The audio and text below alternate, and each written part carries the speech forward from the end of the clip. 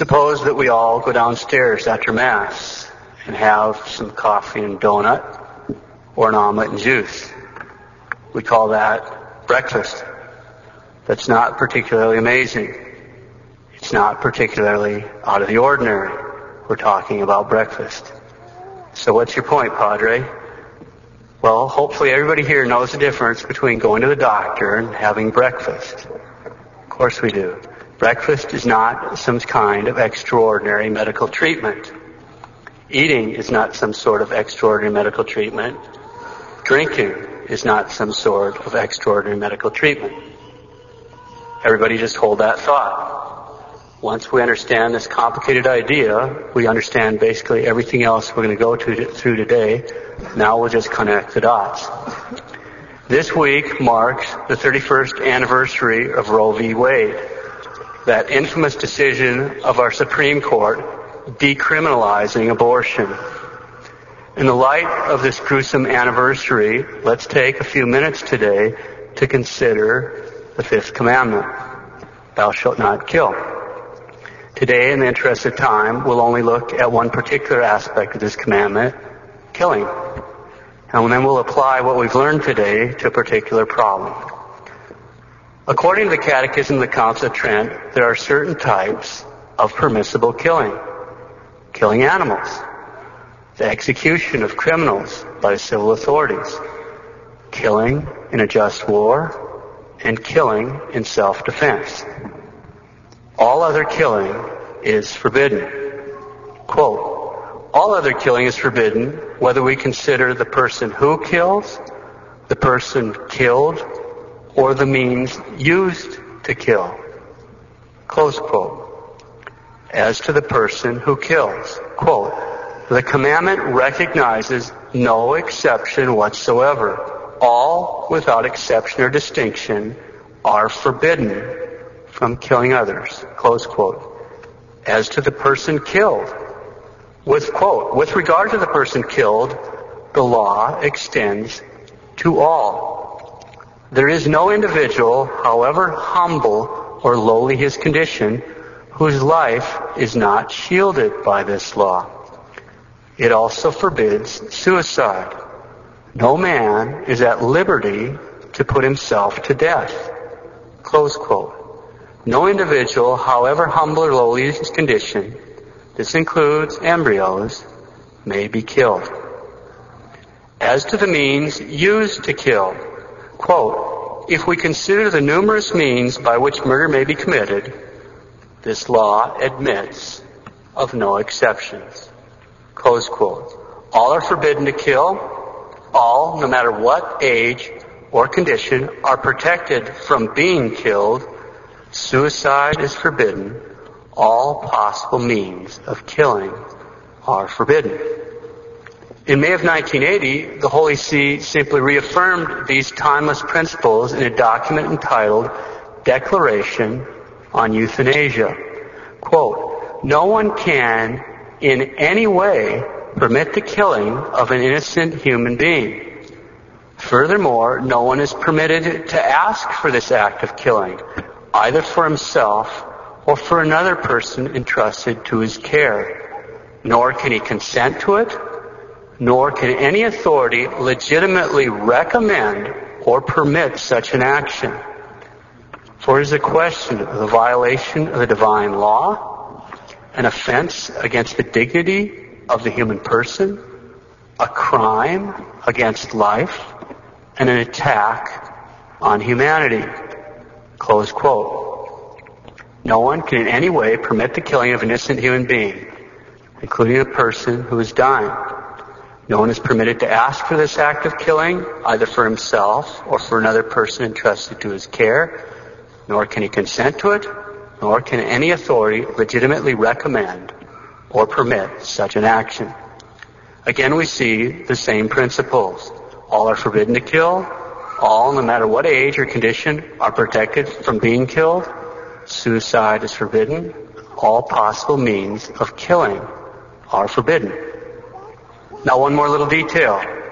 With respect to medical issues, Catholics generally realize that when they're sick or ailing or even dying, they have to accept ordinary care but they certainly can refuse extraordinary care. Catholics are often confused about the difference between ordinary care and extraordinary care, so let's sort that out. Quote, ordinary means for preserving life include not only food, drink, and rest, but also in terms of hospital practice, all medicines, treatments, and operations which offer a reasonable hope of benefit for the patient, which can be obtained and used without excessive expense, pain, or other inconvenience. Close quote.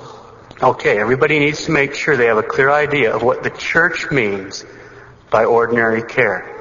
Food, drink, rest, all medical procedures which offer a reasonable hope of benefit and which don't cause excessive expense, pain, or other inconvenience. Food, drink, rest, all medical procedures which offer a reasonable hope of benefit and which don't cause excessive expense, pain, or inconvenience. That's what the Church means by ordinary care.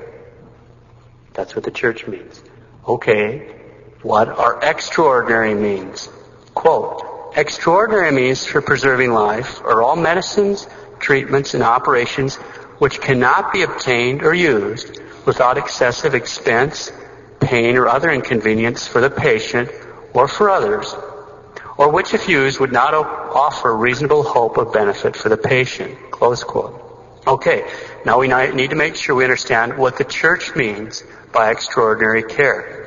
All medical procedures which either don't offer a reasonable hope of benefit for the patient or which cause excessive expense, pain, or other inconvenience. All medical procedures which either don't offer a reasonable hope of benefit for the patient or which cause excessive expense, pain, or other inconvenience. I've put both these items in the bulletin. It's important to know what the Church means because men of goodwill in the medical community will use the terms ordinary and extraordinary, and they don't have the same meaning to it. We're not saying that's wrong. They're not saying what the Church is saying here because they're not talking about the same thing. We need to have a clear idea of what the Church means. Okay. By the way, these quotes were taken from an excellent document, the Pastoral Letter on Death and the Care of the Dying, written by the Florida bishops in 1974. Did everybody notice the line about food and drink being ordinary care? If that wasn't clear enough, we have another authority who's spoken on this very issue. Quote, I was hungry, and you gave me not to eat. I was thirsty, and you gave me not to drink. Depart from me, you cursed, into everlasting fire. Close quote. Jesus Christ, the judge of the living and the dead. Now let's quickly review all those principles. All are forbidden to kill. All, no matter what age or condition, are protected from being killed. Suicide is forbidden. All possible methods of killing are forbidden. When someone is sick or ailing or even dying, they have to accept or be provided ordinary care, but they can refuse extraordinary care. Ordinary care means food, drink, rest, all medical procedures which offer a reasonable hope of benefit, which don't cause excessive pain, expense, or other inconvenience.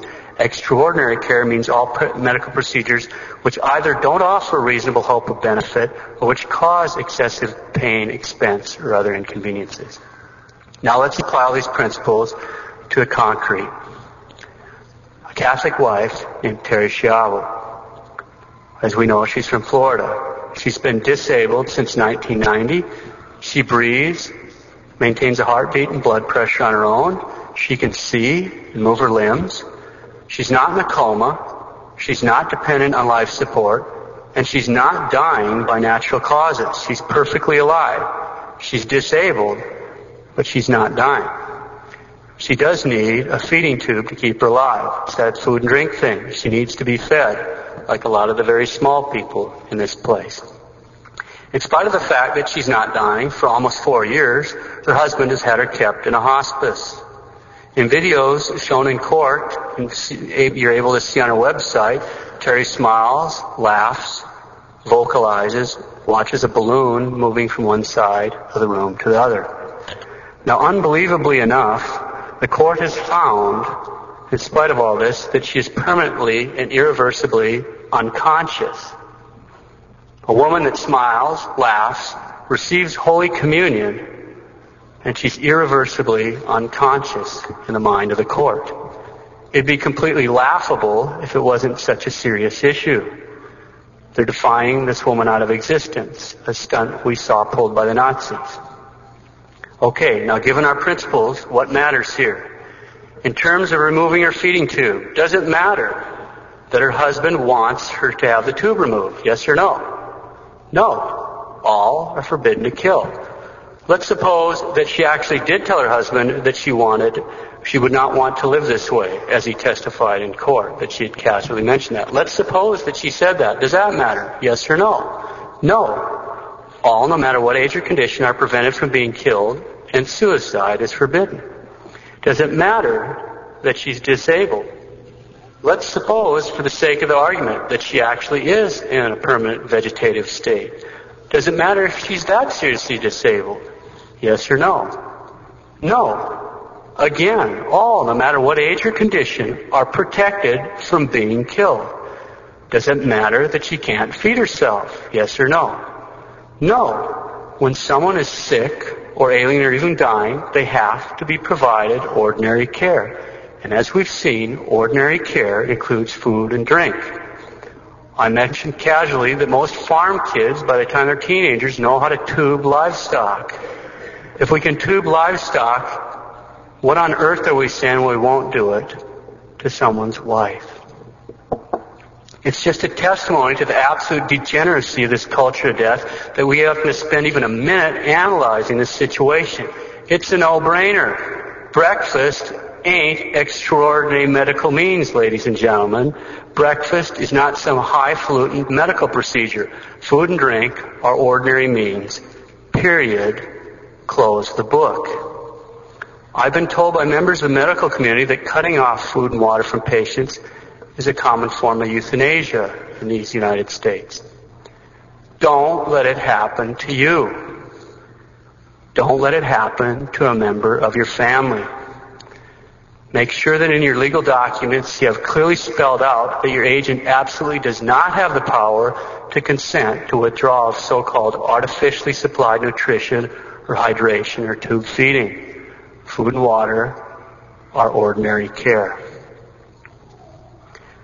Now before we close, let's consider one other thought. Let's take the argument from the pro-abortion euthanasia guys over there in Murder Incorporated seriously. Let's suppose, for the sake of the argument, that it is okay to take away a woman's feeding tube. Well, no one with an ounce of compassion seriously wants to watch one of their loved ones die a slow, painful death from dehydration or starvation, do they? No. If we can kill them by cutting off their food and water, why can't we save the money and be compassionate and put them out of their misery quickly? Why not a lethal injection? If it's okay to starve someone to death, why isn't it okay to quickly and painlessly end it for them with an overdose? A decade ago, a pro-life physician told us that in the Netherlands, people try to hire a sitter when they're hospitalized.